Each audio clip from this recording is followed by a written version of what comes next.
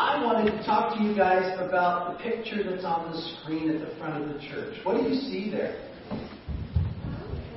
A rainbow. And what is special about the rainbow? Do you know? It's in the Bible. Have you ever heard the story about the rainbow in the Bible? You have? No? Can't remember it? Well, it's about a man whose name is Noah. And Noah, as we heard already this morning, he made a big, huge boat. And that big, huge boat was called an ark. And God told Noah to build that ark because God was going to make it rain for 40 days and 40 nights, and then it never rained ever before. The Bible says that it used to be that there was actually like a little mist, a little fog that would come up out of the ground, and that's how the plants would get water. But now, God was going to cause rain to come down from the sky. And this time it was going to literally flood the entire earth. And God was going to send animals to come and be in the ark. And God also told Noah to have some of his family come in the ark. And then they all went into the ark, the waters came, and all of the other living things on the earth died. And then they were in that ark, not just for 40 days and 40 nights, they were in that ark 100 plus days. It might have been almost a year that they were in that ark. And then finally, the waters went away. And God opened up the ark for Noah and his family to come out, and the animals all went out. And God said to Noah this. I want to read it to you. It's in the Bible. It's in Genesis chapter 9. The very first book of the Bible.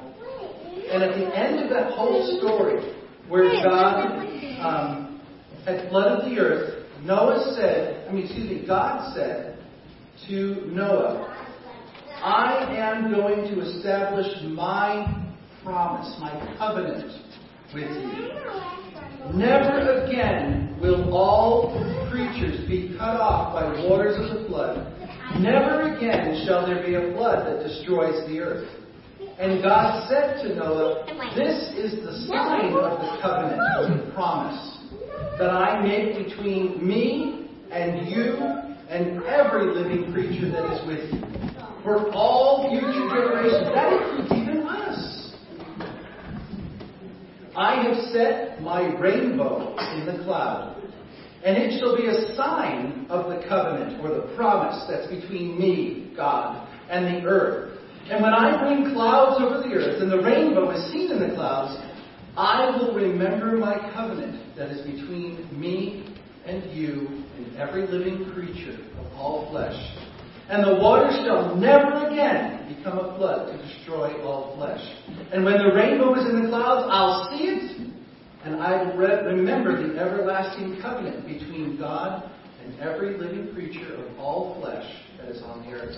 And God said to Noah, this is the sign of the promise, or the sign of the covenant that I have established between me and all flesh that is on the earth.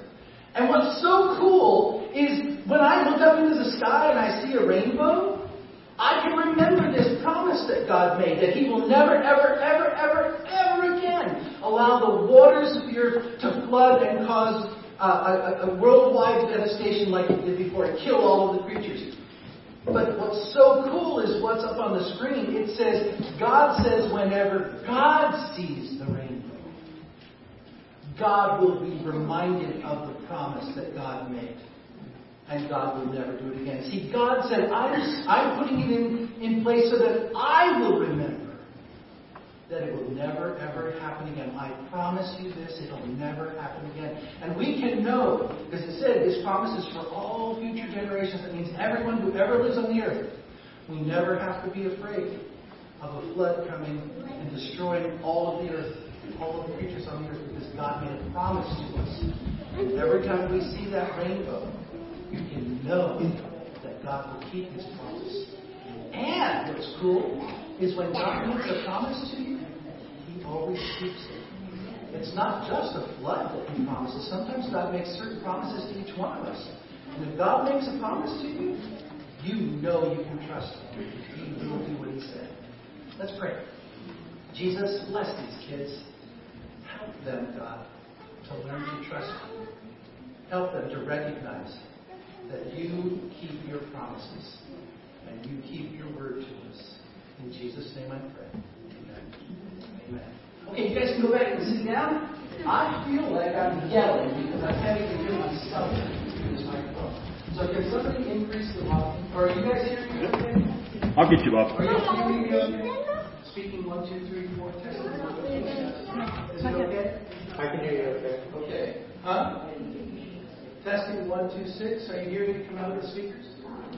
Okay. Well, hopefully it's going to be recorded properly. I don't know what's going on. But anyway, that's okay. I absolutely love the color red. And for some of you who saw me earlier this morning, you saw me in my comfort clothes. Natalie called them my pajamas. But I came over here because I had some work that I had to get done, but I was still in my comfort clothes. As I had gotten up in the morning and I was needing just to be before the Lord. And honestly, as I was journaling this morning, this depth of pain and sadness swelled up. I didn't know that it was coming. I honestly didn't. I was just journaling, and I journaled a certain sentence, and all of a sudden, all this snot started coming out of my face. It was really gross. And I told the Lord, I said, I don't understand that. I don't know why that came out, but thank you that you're able to help me reach that deep part of me. But I needed the red, the comfort of my red clothes, because I love red. I mean, my truck is red. I'm wearing a red shirt. My phone is red. I have a red watch band that I wear absolutely every day. And some of you will say this is TMI, but I'm even wearing red boxer shorts right now.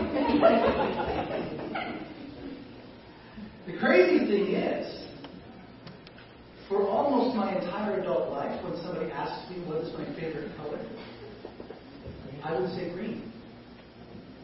And I did just recently see on Facebook an artist thing about the color wheels and all this stuff. And green is almost like an opposite color to red. And I was thinking about that this week as I was thinking about this, that I've always said green was my favorite color most of my adult life.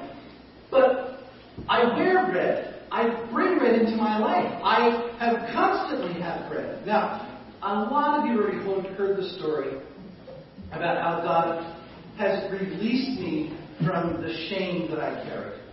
I mean, I don't need to go into that story again. If you don't know what I'm referring to, come and see me privately, and I'll be glad to tell you the whole story. It'll take about 5 or 6 minutes. But the reality is God released me from shame as a human being. And as a result, I can now wear red. I couldn't for many, many years.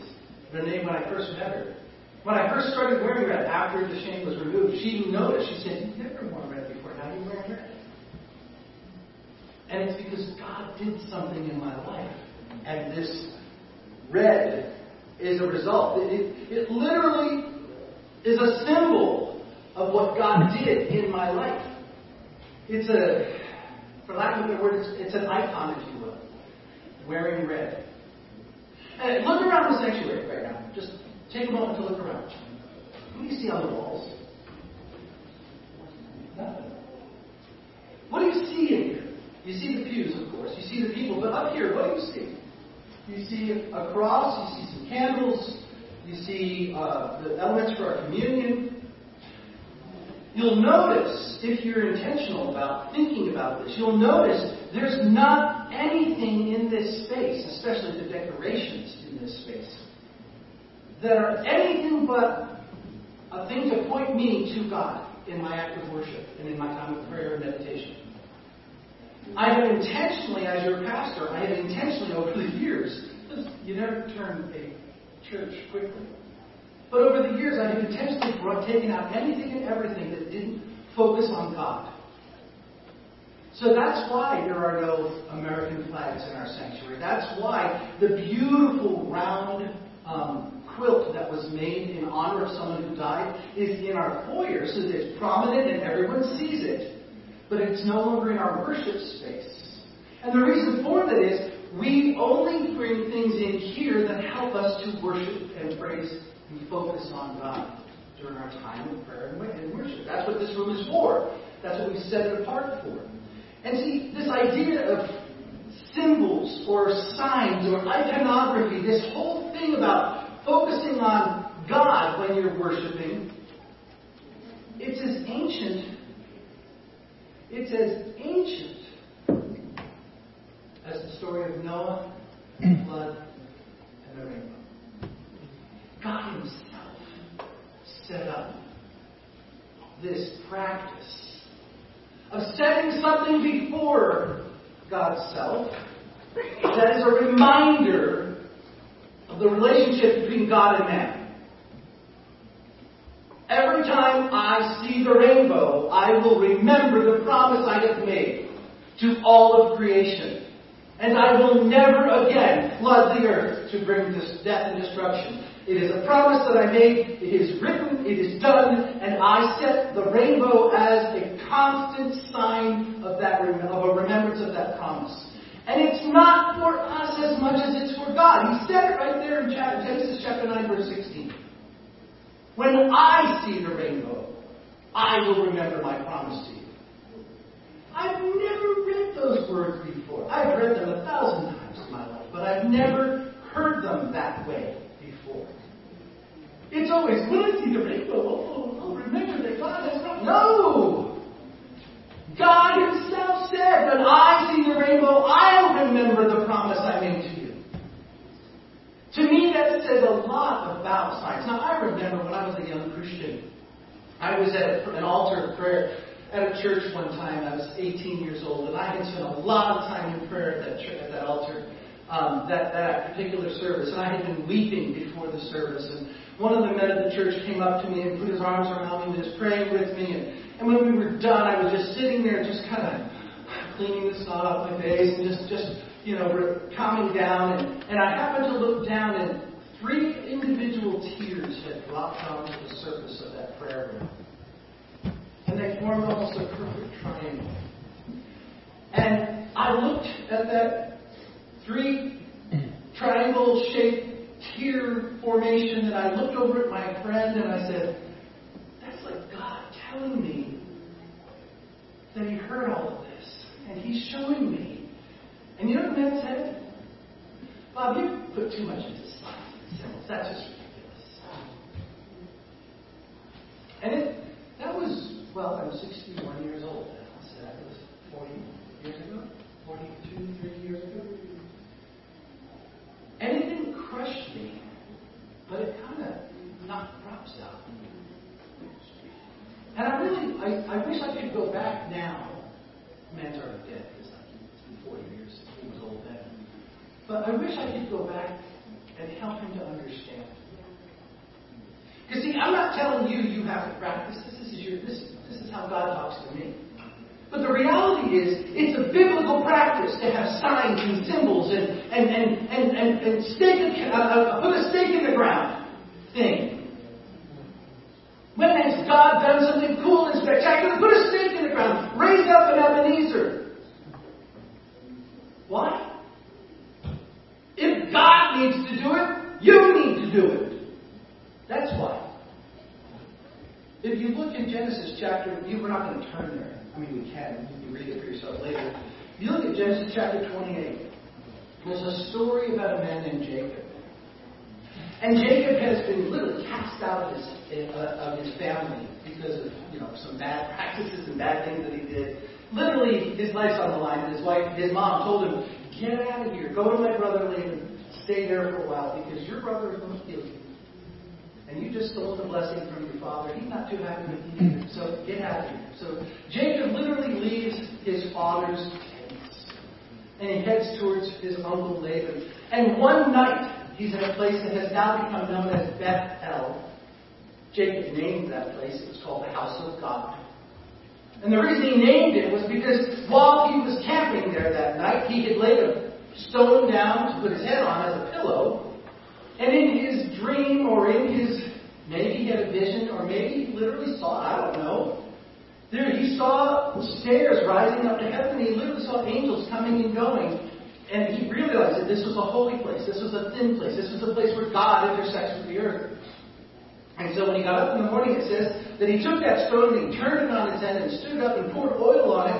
And he made a covenant with God. And I want to read that part of it. So Genesis 28, and it's verses 10 through 22 that we're going to be looking at that part of it. I didn't want to read the whole story. It says, verse 18, so early in the morning, Jacob took the stone that he had put under his head, and he set it up as a pillar and poured oil on top of it. He called the name of that place Bethel, but the name of the city was Luz, at the first. Then Jacob made a vow, saying, if God will be with me, and will keep me in this way that I go, and will give me bread to eat and clothing to wear, so that I come again to my father's house in peace, then the Lord shall be my God. And this stone, which I have set up for a pillar, shall be God's house. And all that you give me, and of all that you give me, I will give a full tenth to you. So literally, Jacob, recognizing God is in this space, pulls up the pillow, sets it on end, pours oil on it in an act of dedication and consecration, and he says to God, I'm going to make a covenant with you, God, and this is going to be the witness between you and me. If you will be my God, wherever I go, whatever I do, if you will prosper me, if you will take care of me, if you'll make sure I have food to eat and clothes to wear, I promise you I will serve you, and on top of that, of everything you provide, I will give 10% of it back to you.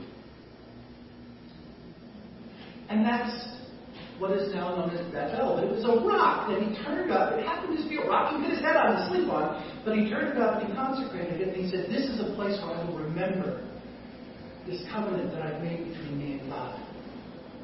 So you see, what we see there is that this symbol thing, this icon thing, it can be from God to you, or it can be from you to God. And it can represent that point, that spot. Again, driving that stake in the ground.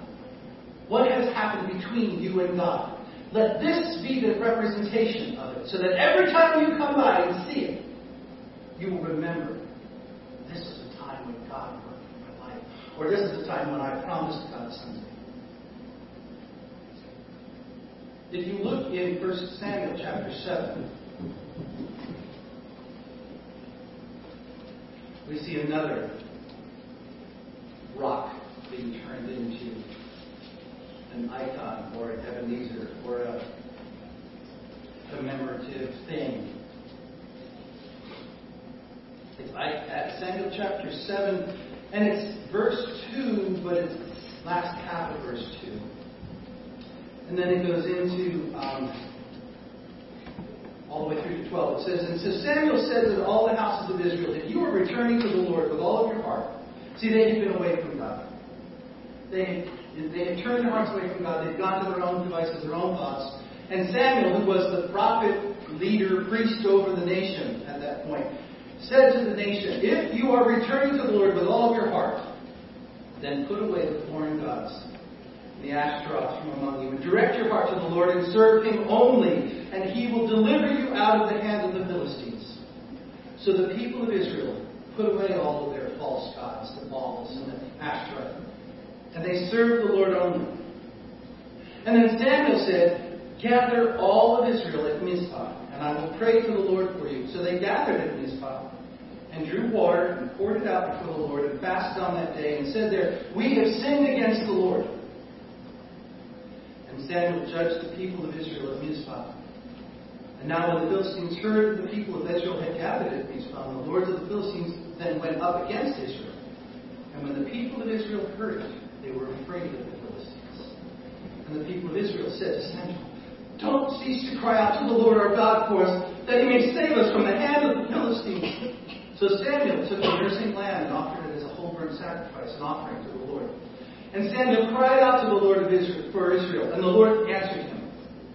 As Samuel was offering up the burnt offering, the Philistines drew near to attack Israel. But the Lord thundered with a mighty sound that day against the Philistines, and threw the Philistines into confusion, and they were defeated before the nation of Israel. And the men of Israel went out from Mizpah and pursued the Philistines and struck them as far as below Beth-Car.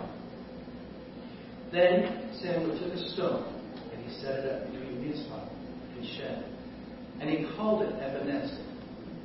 And he said, "Till now, the Lord has helped us." See, the word Ebenezer means stone of help. So the Philistines were subdued and did not again enter the territory of Israel. And the hand of the Lord was against the Philistines all the days of Samuel. The cities that the Philistines had taken from Israel were restored to Israel from Ekron to Gath. And Israel delivered their territory from the hands of the Philistines. There was peace also between Israel and the Amorites. And Samuel judged Israel all the days of his life. And continues on. But see, God made a promise. He set a rainbow as a reminder to God's self that He will always keep that promise. Jacob made a promise to God. Jacob set up a stone and consecrated it and said, "This will be a remembrance at all times of the covenant I'm making with you, God." So it's from God to man or from man to God. And then also, when there's a turning back, a repentance, a time of consecration saying, "I was away from you, God, but I'm coming back, and this is going to be the place, the stone, the stake that I drive in the ground that will always remind me of the moment that I came back and I rededicated my life." And this story, powerful story, all of a sudden the enemy comes and tries to cause harm. And what does God do? And throws the enemy into total confusion. So that there's indeed one more victory, but it's so great, the Philistines, for the rest of the time Samuel's on the earth, never again tried to harm the nation of Israel. That doesn't mean that they didn't eventually. But while Samuel was ruling, never again did the Philistines conquer. And that rock that he had put up was a testament to what God had done and what God was doing, and the relationship between God and the people of Israel. Signs and symbols have been important from ancient times. In our Christian world, we have signs. I mean, we have a cross. Every time you see the cross, you think of, you're supposed to be thinking about the fact that Christ was crucified on the cross. People wear crucifixes or crosses on their person as a statement of their faith. There are, if you look in the book of John, chapter 20, you don't need to turn there, but just look at the book of John, chapter 20, which is the next to the last chapter of the book.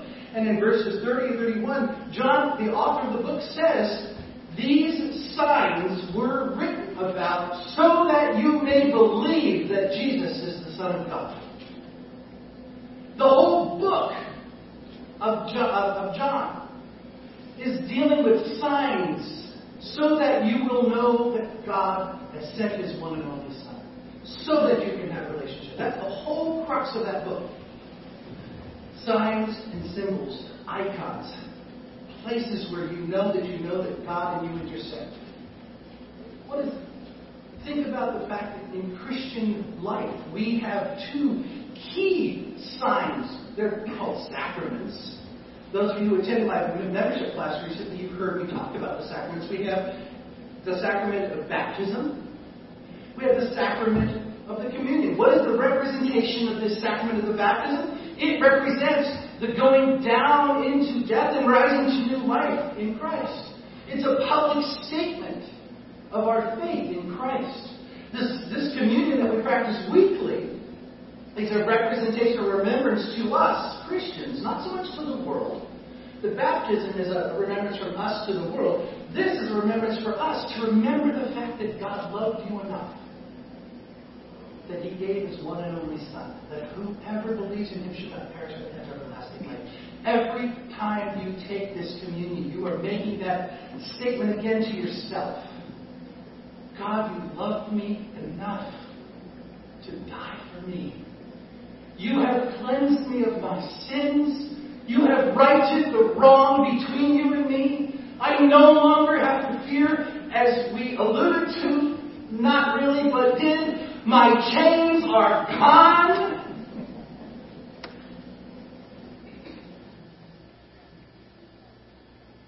And so, when I asked the Lord what I needed to say to you this morning, we talked about all of this stuff, but what's the take-home?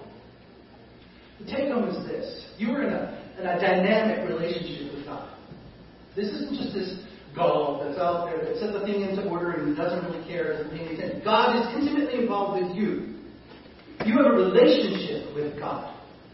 God has maybe spoken specific promises to you. For example, this church. I will bring in 150 fully devoted followers of the Lord Jesus Christ.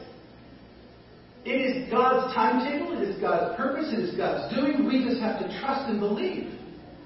And I was thinking, God, is there a sign or a symbol that we've actually set up about that promise? And I can't think of one necessarily. But my point was, as I was reflecting on that and thinking about that, I thought, what about you in your own personal life? Has God intersected your life in such a way, either in initially establishing the covenant with you or reestablishing the covenant with you because you walked away? Or is it God has made a specific promise to you or over your kids or whatever the case may be that you hold on to every single day because you haven't seen it yet but you know it's going to happen? Do you have an icon that you can place before you as a continual reminder that this is from God? That this relationship between you and God is real and vital and ongoing, and that the promise is not going to not be fulfilled, but it will be fulfilled because God spoke it? I know some of you do have some things like that. I know in my own life I have a few. I have a little stick that's on my desk where I have my private time, my quiet time. It's just a little stick. It's about not quite 12 inches long. And it was just basically a twig. I was on a prayer retreat. And during that prayer retreat, one of the private times when I had to go walking out into the woods, I happened to pick it up. And you know how on diamond willow sticks, there's the indentations and there's the difference in color in the actual texture of the wood. What I was doing, I didn't know anything about diamond willow back then, but what I was doing with this piece was there were indentations on this twig, this stick. And so I carefully peeled back the skin, and I saw those indentations, and so I literally worked all weekend long, all the time. I mean, my fingers started to blister because I was just doing it, constantly just rubbing, once I got the skin off. Just rubbing my natural skin's oil into this stick, polishing it. Because this stick was a representation to me of what God had done in my life during that weekend. And I couldn't even tell you today all of the little nuances of that. But I can tell you it's still on my table. It's still in front of me every time I pray. A reminder that even though I'm imperfect, even though I've got flaws, God can bring about beauty and polished, gorgeous depth and richness into this thing because it was submitted to God and God's handiwork. So that's what it speaks to me as I see it in front of my desk. For you walking in, you look at it, why has that guy got a stick in his pen holder? What's that? That's stupid. But for me, it speaks volumes as I sit before the Lord. It reminds me that God loved me enough to pick me up, even though I had all these imperfections and all these problems and all these bumps, and He literally carefully worked. In some cases, He had to be kind of painful, pull off things. Some things He had to work really carefully to get down into the little divot part, to clean it out. But the beauty of it now, it's polished. You can see all the grain. And it's literally like it's been varnished or shellacked or something, but all it is the hand oil from me handling it. But that's the intimacy for me of this little stick on my desk. It's a reminder that God is intimately involved with me to the point that He can bring beauty out of my brokenness, beauty out of my defect. So I encourage you, spend time with the Lord and set up a stone or a stick or a cross or whatever God puts on your heart. But keep it before you. Make it something that you'll see regularly as a reminder of what God has done in your life. Let's pray.